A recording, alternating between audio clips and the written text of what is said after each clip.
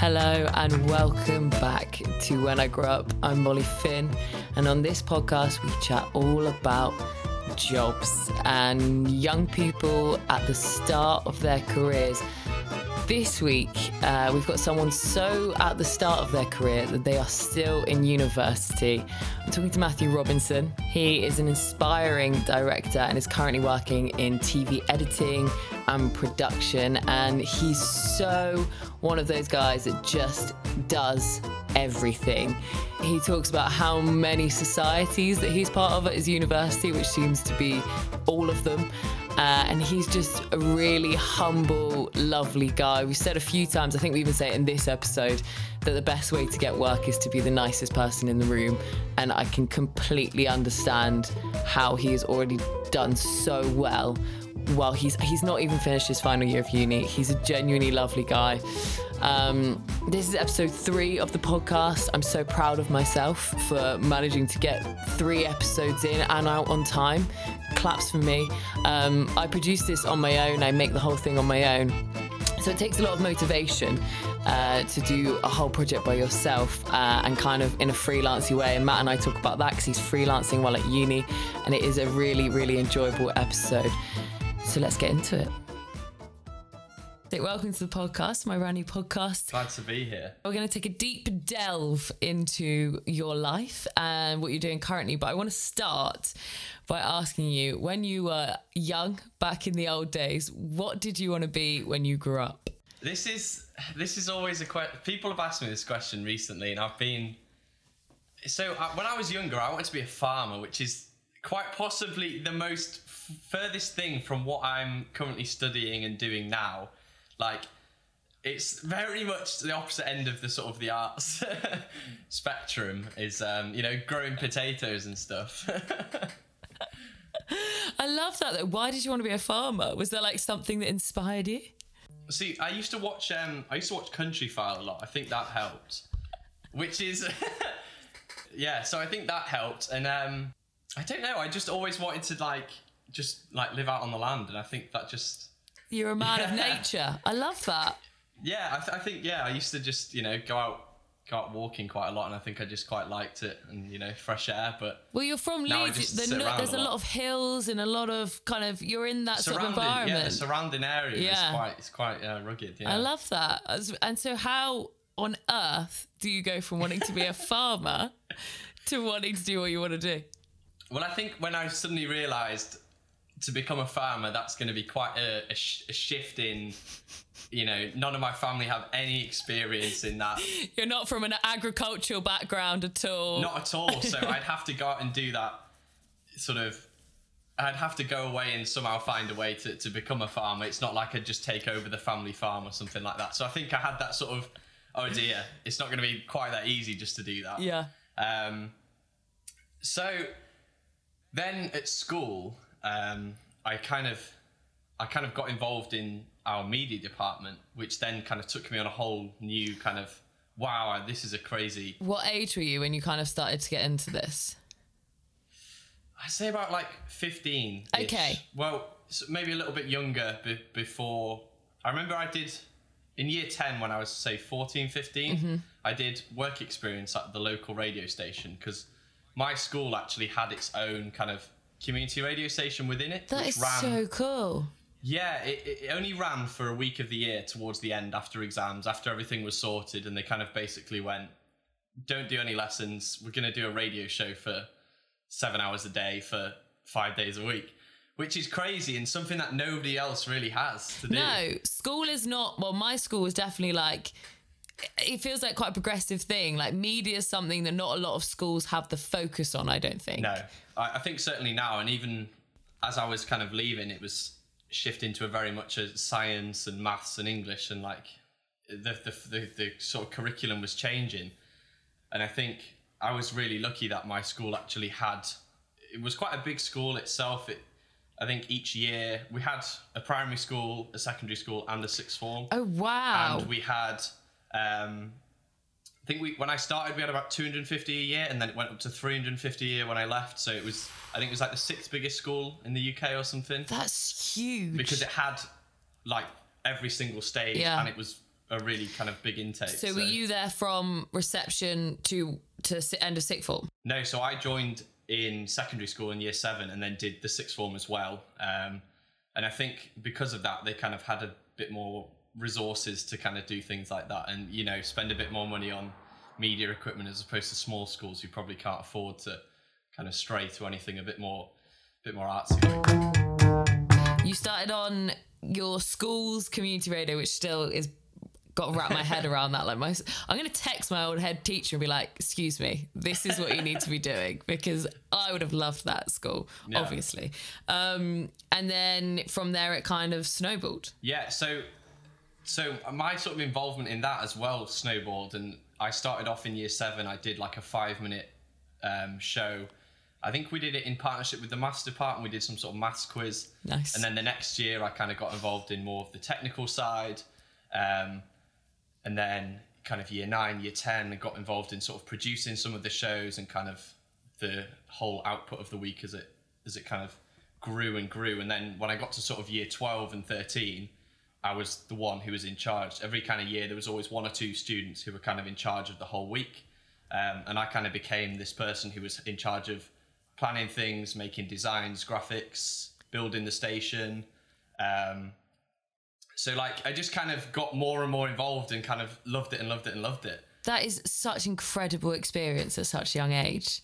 That's amazing. It was I don't think without that, I don't think I would be doing the sort of things that I'm doing today. Absolutely. So during that time when you're kind of 15, 16, did you have a part-time job as well? Yeah. So I started off, I think, I've always been one of those people who kind of, I like to be busy. I like to do things. And, you know, I started off when I was like 14 with a paper round, as I'm sure a lot of people. Classic. As a lot of people do, you know, they start off a paper round. You were that guy that was like trucking around in the rain, like, I don't want to do this. It's not worth the money. Yeah, literally 7 a.m. Just 7 a.m. pouring with rain, and, you know, you get paid not a lot for what you're doing. It's really not a lot. But also I've always thought this about people who've had paper rounds. It's such a good way of training yourself to be like, have a good work ethic. I think when you can commit to that at such a young age, from there you are setting yourself up very well. I think that like discipline, and as well, it just helps to, because I mean, I'm sure in sort of high school towards the end, you know, people go out to parties, people like to enjoy themselves, especially on the weekend. And I used to do a paper round on a Sunday and occasionally cover kind of for some of the people midweek. But it was mostly just on a Sunday, which obviously is at the day after Saturday. So every single week it'd be like Saturday evening. I'd be like, oh, am I staying out for longer, or am I going home so I can sleep? And then if I did stay out for longer, it'd be like Sunday morning would be like, oh no, I need to get up. Did you do it every Sunday? Did you ever take a Sunday off? Every Sunday apart from when I was not able to be there. Because I was away or for whatever reason. Mm-hmm. I think I only missed it once where I slept in about 4 years. So I think that was pretty very good. Impressive. I take my metaphorical hat off to you. Very well done. I think it is good. It trains you to be able to. So I don't feel it as much now when I wake up, because I'm like, oh, it's 8 o'clock, or oh, it's 7 o'clock. And has it made you an early bird, or are you a night owl? I think I'm a bit of an early bird, to be fair. That might have had something to do with it. Yeah. I like to get up early, you know, coffee, breakfast, shower, and then at 9 o'clock I'm at my desk and I'm that paper round has trained you. It has to be an early bird. And I imagine going into directing or whatever you do eventually, like have full time, you are going to be the one who's like, come on everyone, I'm ready. I'm up, I'm here to go. And that's going to serve you well, especially for those horrible early mornings. Yeah. It's true. I can't bear early mornings. I'm dreadful. Like, I'm honestly, nobody talks to me for the first hour after I wake up. And then when I've kind of come around, I'm like, are you okay now? Are you safe? Yeah. So yeah, I admire any early birds. I think about 2 years into that, the shop that I was doing the paper round from offered me sort of a job, like a part-time job. But the thing with this job was it was very much like a 0 hours, like unofficial, like cash in hand kind of deal. Like, you know, the ones when you're like under 18 It's probably not that legal. Yeah, you're definitely being underpaid for what you should be paid. Like, and the problem was it was 6 till 9, and it was either, from memory, Monday, Wednesdays, Fridays, or Saturdays were the 4 days I could work. But I wouldn't know if I was working until potentially like an hour before. Right. Okay. So, sounds very legit. Yeah. Sometimes it would be like, they'd tell me like on a Tuesday or Wednesday and Friday we need you. Or sometimes it would just be, can you come in now? And I would be like, sorry guys, can't come out anymore. Gotta go to work. I'm actually at work in half an hour. Yeah. Didn't know about it, but now I am. And it was just... Surprise. Yeah.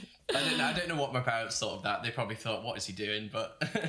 I mean, it got me money. It got me money anyway. And actually, again, it just goes back to that. You must have such a strong work ethic if you're willing to give up whatever plans you had at last minute for that, and for being underpaid, as you said. Yeah, I think it was just fear of them turning around and saying, "Oh, this isn't acceptable," or "Oh, you can't just not turn up," or something. Do you think you still have that now, as a grown up? I feel like a little bit. I feel like I've not got to that stage in my career where I'm completely like comfortable or. Yeah. Like if somebody said, we need you in 10 minutes, I'd be like, I'm off. Okay. Like, you know what I mean? Like, I'm the same.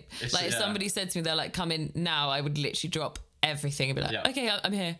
Literally, what do you need from me? It's one of those things where like, especially in kind of freelance work, it's very, sometimes you might have a month where you can't get any more in, or you might have a month where you've got literally nothing. Yeah. So if someone offers me that, like, I'm like, yeah, you can pay me not enough and you can treat me like, I'll be there. Yeah, whatever I think the other thing is as well, when you are freelance, you're so dependent on employers liking you and employers wanting you to come back and work for them again, that there is a natural fear of saying no and of turning down work, because you don't know when the next lot of work's going to come up, and you don't know if that will reflect badly on you for future work. It's really scary being a freelancer. Yeah, really is. And there's no preparation for it whatsoever. It's very much just like, and like when I got my first kind of freelance thing, it was like, I was like, I need to register, I need to insurance, I need public liability. I was like, I need to tax assessment. I was like, I didn't do any of this in school. Like, they don't teach me this. The fear that I had that I was going to accidentally commit tax fraud. Oh, yes. And I remember calling my dad and he was like, you need an accountant. And I was like, what? I was like, no, I don't. And he was like, yes, you need an accountant. I'll get one on the phone. I was like, oh my God, this is a world I know nothing about. I've had no training for. And yeah, tax is terrifying. Registering yourself is terrifying. Yeah. I always think the thing that worries me is like, if I can't go into work, there's no buffer for me. I don't have like sick pay. Yeah. I don't have somebody who can cover me, or I can just text it, or could you do this for me today? Like, if I don't go in, it's on me, and that could be the end of my work with those people, which is really scary. Literally. It's not all doom and gloom, that I've really made that so like... Yeah, it is scary, but it is also got its benefits. Like, it is very big good. Time. Like, no, I think it does give you that freedom, and like, I like that say somebody working a 9 to 5, like if I say to my dad, do you want to go and watch this film? It's on at 3:00 or whatever. He can't go, yeah, I can work. Or he's like, oh, I'm sorry, I'm at work, I can't do that. Whereas I can go, oh, I can go watch the film at 3 and I can do my work later. Like, if it's not sort of something where I have to do it, like, I'm not committed to hours generally. Yeah, and you can set your own deadlines, which is always... Exactly, yeah. It's a hard thing. It's, again, that self-discipline thing is so important in setting yourself deadlines. And so I think at first getting your head around, okay, this falls on me and only me, and nobody's going to run after me, but like, have you done this? That's my responsibility. It takes a while to get your head around. So what were you like at school? What were the subjects that you studied, that you enjoyed, and like kind of led you to being where you are at uni? So after the farming thing and sort of before the radio thing, I kind of, like, I was really into, like, I was a bit of a nerd in school, or certainly towards the start of school. And like, I really liked like rockets and like planes and stuff like that. So I wanted to do like engineering sort of thing. So for A-levels I was originally going to take 4. So I did maths, further maths, physics and media. And then I ended up dropping physics when I kind of moved, and I just went, I don't enjoy this. Like, I actually enjoy doing more creative things. Can I just say, you did media and further maths. Did people go, where's everyone was like, what's like, this is a really strange bunch. And I was just like, I like this, but I also like this. I did drama, English literature and chemistry, and everyone was like, why are you doing chemistry? And I was like, I don't know, I just like the teacher, she's really nice. Yeah, I ended up doing physics, and I think I dropped out after the first 3 months because they set like loads of work, and I was like, for me, like, if I enjoy work, I'll do it straight away. Or if it's not, because it was so like difficult and I had to like sit down and think about it so much, I was like, I struggled to like do like a lot of like revision for certainly more like the physics and the maths, because I just didn't really enjoy it. I think I was talking about this on another episode, and we said, when you enjoy what you're learning, even if it's difficult, if you're enjoying it, you will push yourself. But when you find that A, it's difficult, and B, you aren't enjoying it, it becomes such a burden that I think you switch off. And I did that in school a lot. If I just wasn't enjoying it, I wasn't even prepared to try. I know that's a terrible attitude, but I think that's the benefit of doing A-levels and being able to have that option, and uni as well. That was definitely me. My parents always joke about it. Like, my brother, he's very, like, he's dyslexic as well, so it doesn't help, but he's not as, he's not as naturally kind of clever. He's more like sporty than I am, but I'm kind of always been a bit more academic than he has. But he's like, his like work ethic when it comes to exams and stuff is like much more than me. And he's like, I'm like, what's he doing? He's like, he's doing revision. I was like, I've never really had that drive when I was at school, especially for the first year. Revision is such a slog, and it's so hard to be like, because there's almost like an arrogance within you that's like, I've already learned this. Like, I went to the lessons, I know this, I don't need to revise. And then I remember sitting in my chemistry AS paper and opening the page and genuinely thinking it was written in Spanish. And I came out of the exam and my chemistry teacher was like, you okay? And I was like, I think this might be the last time we see each other. You're at the University of Salford.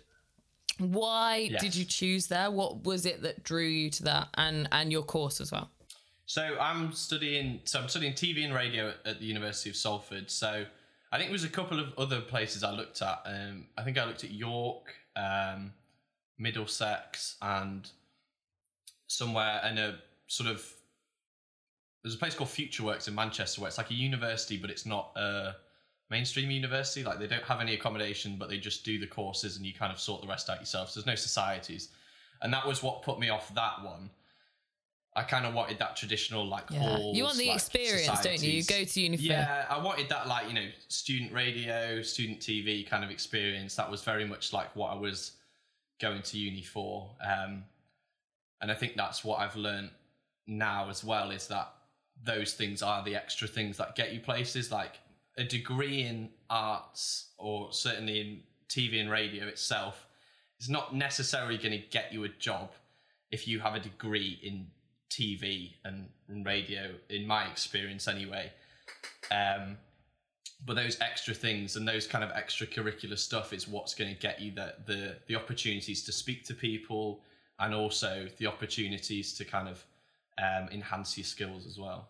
If I hadn't have joined the societies that I joined, I would not be in the position I'm in now. I wouldn't have networked the way that I have, and I don't even think I'd still be doing radio. I loved that side of uni. That's probably my favourite part of uni. I preferred it to my course. Should I say that? No, I agree. Like, that's the thing that I find the most enjoyable, is that kind of extracurricular stuff. I mean, I remember when I came, I think even this year, like, even with coronavirus, there's still kind of a running joke with some of my friends. They're like, what society are you going to do next? Because I genuinely, like, spent so much money on, like, joining societies and stuff like that. So can you list them all? What societies? Can you do it? Okay, so come on. So Shock Radio, which is our student radio. We also have Utter Radio, which is another student radio. So this year I was on the committee for both of those. Whew. Then Hockey, which I was on the committee for. Salford Snow, which is our ski society. Rowing, which I'm now on the committee for. Keys TV, which is the student radio station. Loads. I've probably missed some as well in there, but people are always like, you do that as well. we did the SU held a sort of event night on Valentine's Day, which was like Take Me Out. And so I was one of the people who was in the panel, as tragic as that possibly sounds. Wait, so in the panel, as in like you were being selected? Or you were selecting? So I was being selected. Selected. The way they worked it, instead of the buzzer, you had a balloon that you popped if you like weren't interested. But obviously most people kind of kept them on. Which is so much more brutal. But obviously you can imagine the sort of people perhaps who might have been involved, they weren't all that like, the really popular kids. It was, but then because I was in so many societies, all of these societies were in the SU, so there was like people like chanting my name, like, and I was like, yeah, because just people knew my face because they'd seen me before, like trying all of this stuff. That's amazing. And I was like, honestly, I came out of there on a whole, yeah, I bet, on a whole new high. Head like twice the size when you went in. I was like walking around like, yeah. Who am I? Oh yeah, you know my name. I love that. Did you get selected? I didn't, unfortunately. Oh, no. I'm so sorry. You finished your first year in June 2020. Yes. So your whole second year has been pandemic. And you're going into third year potentially still in pandemic. How's it been?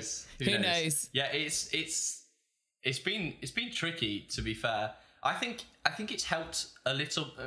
In some ways, it's helped because I think in first year I was, you like first year, you enjoy yourself, you go out all the time, you kind of, because it doesn't really matter too much within your course, you're not too worried about maybe kind of focusing on uni work. Whereas this year, obviously, my second year, it does kind of matter a bit more, and it's all good about making those impressions on tutors and stuff like that. And I think it's helped me have more time to like focus on uni work. But obviously doing a TV and radio degree, it's very practical. It's a lot of the modules are quite practical, which has limited what we can do. So studio time and getting hands on with cameras and microphones and stuff like that. It's been tricky in that sense. Have they been able to adapt your assignments and things like that? Yeah. So I don't know how it works at some universities. So I know that some people do like 3 trimesters or 3 semesters. Yeah, we do 2. We have we do 2 as well. So in the first one, that was when we were kind of between September and December, that's when we were kind of opened up a little bit more. So we got quite lucky in the sense that they allowed us into the TV studios, which is when I happened to be taking my TV module. Oh, thank God. Which worked really well for me because I got to basically do the module sort of as normal, just with distancing and masks and stuff, which was great for me. But I know that people who did it in the second semester who got randomly allocated the second class, they ended up doing it all online. I mean, how you can learn being in a TV studio online, I think by like 2 weeks, when we came out of lockdown in April, they were online. So wow, they were really unlucky there. But yeah, we got really lucky that module, which was probably the most practical one, fell in that time when we were allowed. I mean, it's not easy. It's not easy for anybody, but for doing a practical course, I can imagine.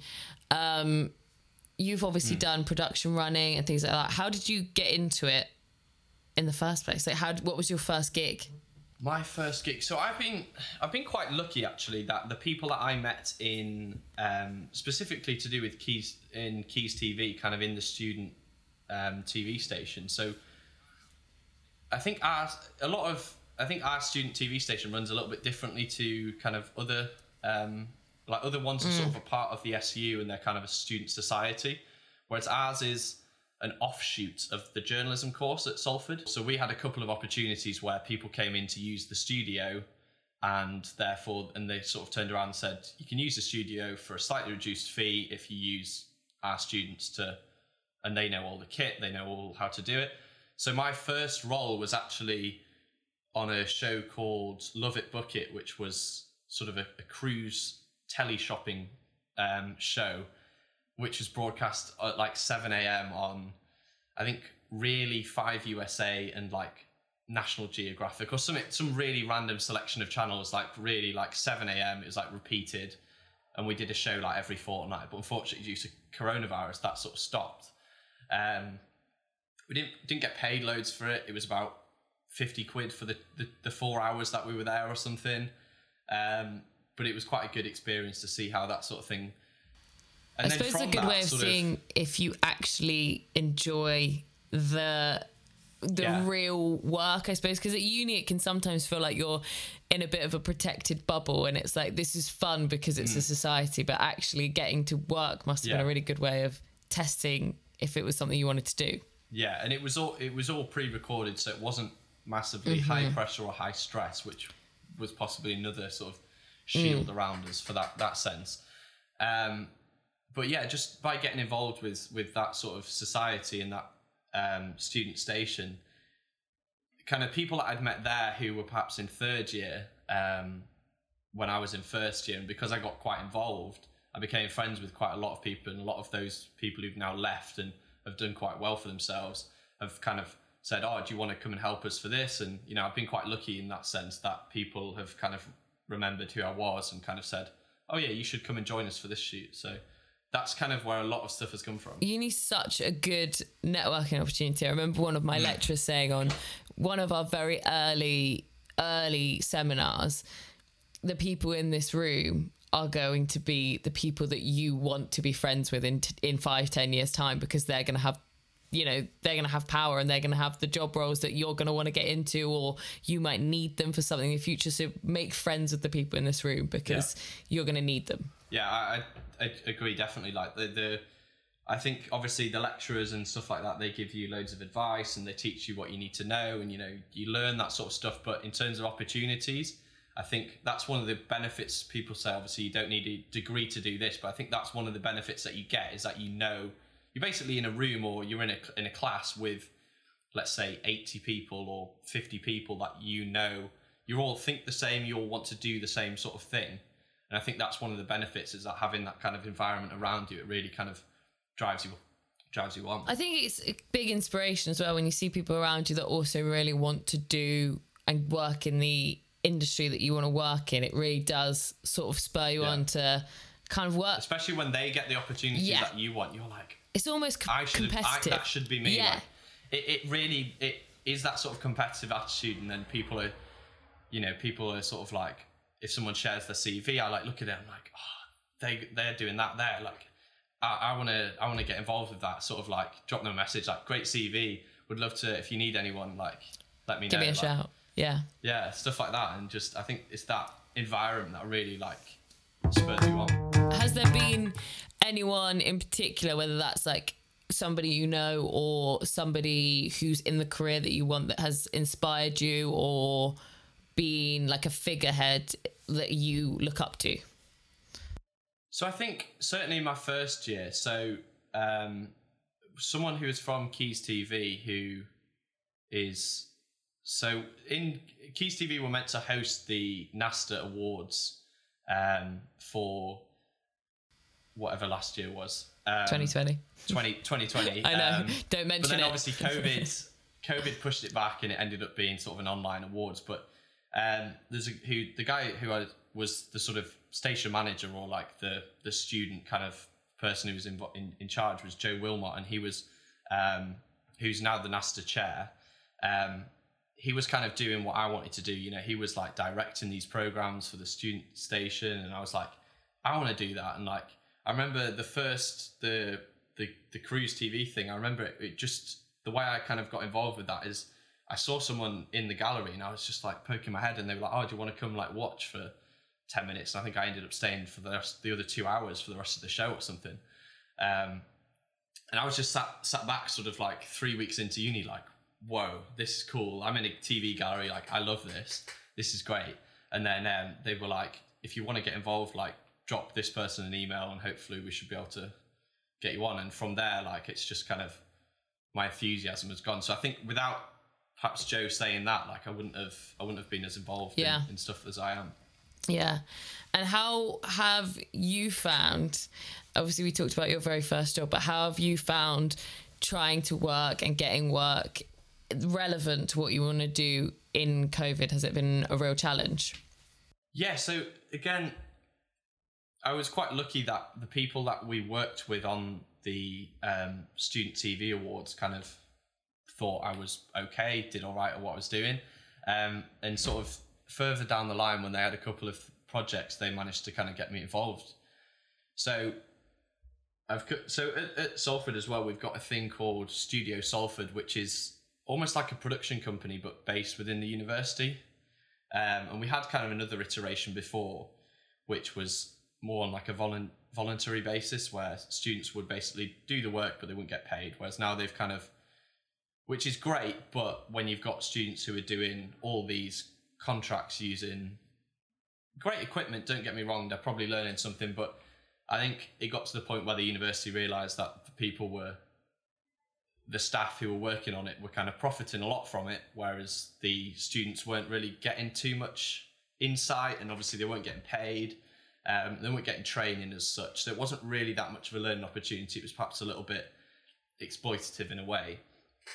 And I think they sort of switched that around, and they turned it into a sort of slightly smaller thing, but they kind of made it so that students get paid to do the work, which is great, which I've been on a few jobs with them, which has been quite good. And it's been, because it's kind of a university thing, some of the contracts are like internal, some of them are external. So it's not too much of it's sort of like a 50-50, like it's a safe environment, but it's also not a safe environment. You are working with clients who obviously will get upset, but if it's not good, or there is that pressure that it can't go wrong, but at the same time, you're still in that university bubble a little bit. So it's been quite nice to start some of that stuff and kind of transition into more just general like freelance stuff. Yeah, I see. So I've seen you've got a bit of a variety going on in your CV. Like you said, you started with almost like was it a shopping program? Yeah, like tele shopping. So they're basically just like selling cruises. Tele shopping.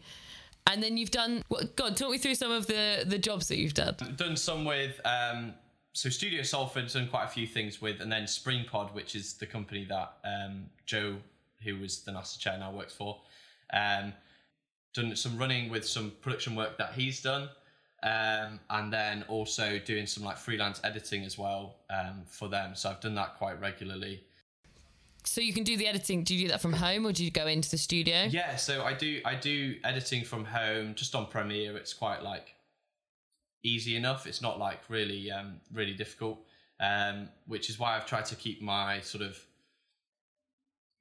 doing like bits of both, like bits of everything really. Like I'd not sort of gone down, I'm just going to do camera work, or I'm just going to do this. I've basically just been like, there's an opportunity, I'll do that. I'm trying to keep it doing as many things as I can until I kind of have to specialize or stuff like that. Do you have any idea of what you would want, where you would want to specialize? I know directing seems, from what I've looked at on your social medias, directing seems to be your passion.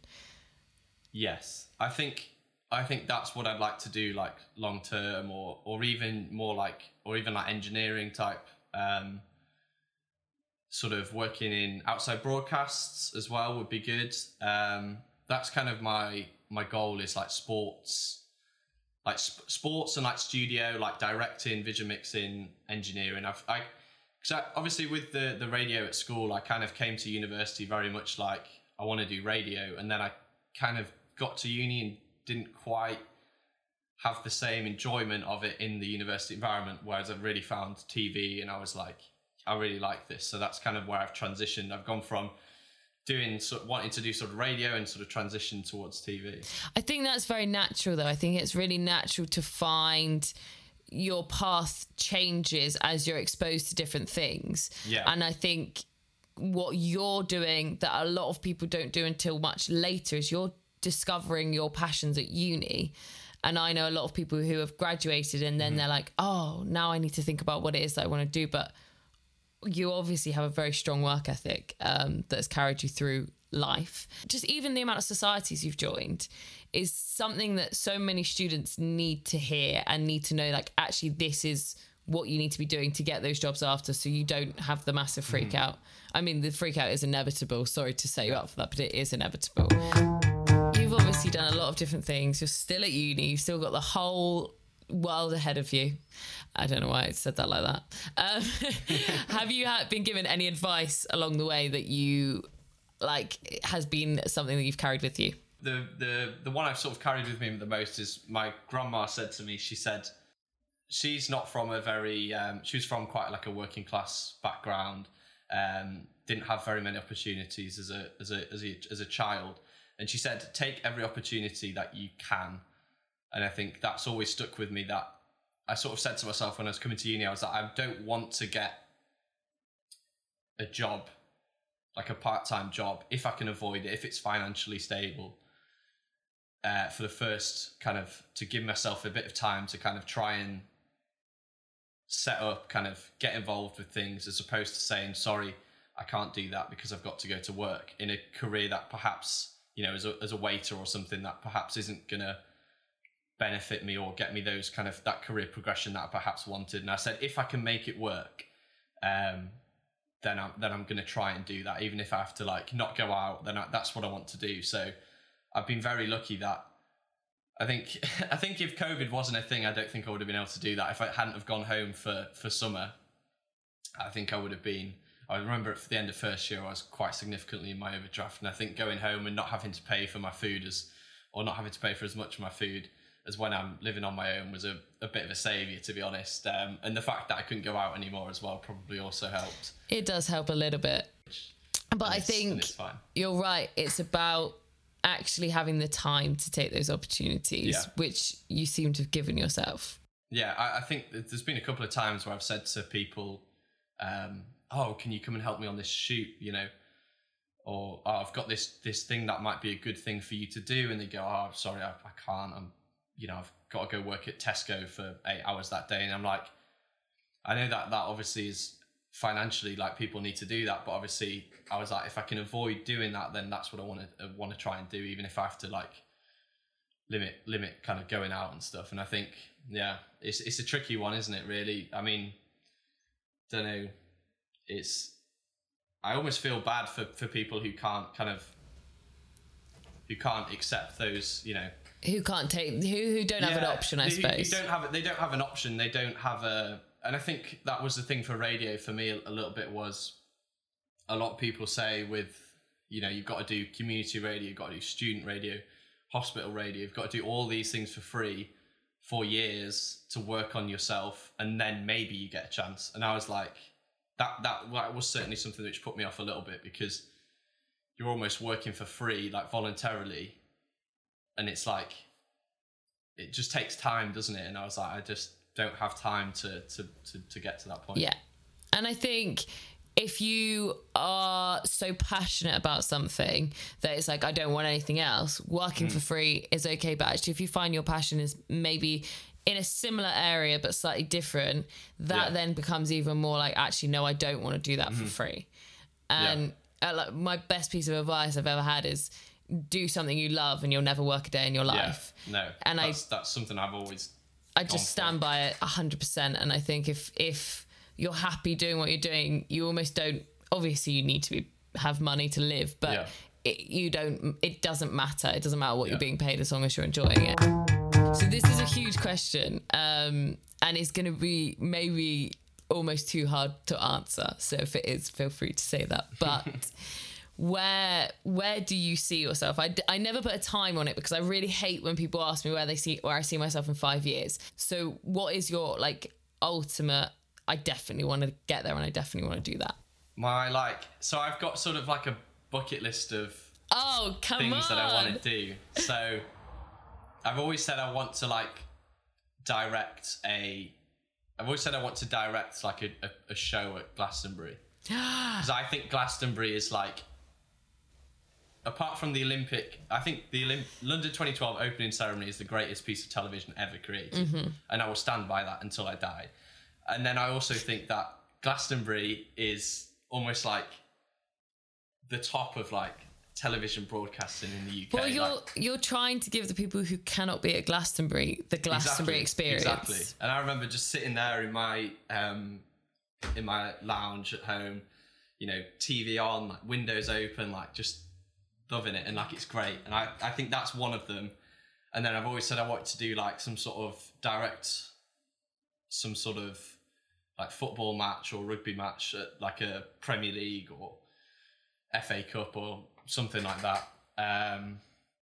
And maybe the Olympics. Maybe the Olympics. Just maybe the Olympics. Maybe that's something. Maybe it's something at the Olympics. That's like if I could do any one of those three, then like that's it. I've done what I want to do. Yeah, I mean they're pretty immense goals. They're pretty like crazy goals. So if I did even one of them, I'd be happy. Yeah. In any time scale. But the thing about an aspiration is, sometimes when they sound hard to achieve, shall we say, people are like, all right. But actually, if you don't have that and you're never striving for more, that's when I think you can lose job satisfaction and lose the thrill of what you're doing. I think chasing a dream is such a huge part of wanting to do more and wanting to carry on in your job. And I think it's really important to have those goals. Well, thank you so much for being on the episode. It's been a pleasure to talk to you. It's been great. And I wish you all the best. And my plan is to catch up with everybody a year from now. That'd be good. See how you're getting on. And then it's like, when I'm just like sat here and end of uni, I'm like, oh, I've got no job. Nothing's happening. Got no prospects. Life's falling apart. I'm back in Leeds. I'll Skype you. I'll be like, hi, how's it going? And you're like, oh, no. I'm sure it will not be like that at all, but good luck with your final year. You're going to be amazing. And we will speak again very soon. Will do.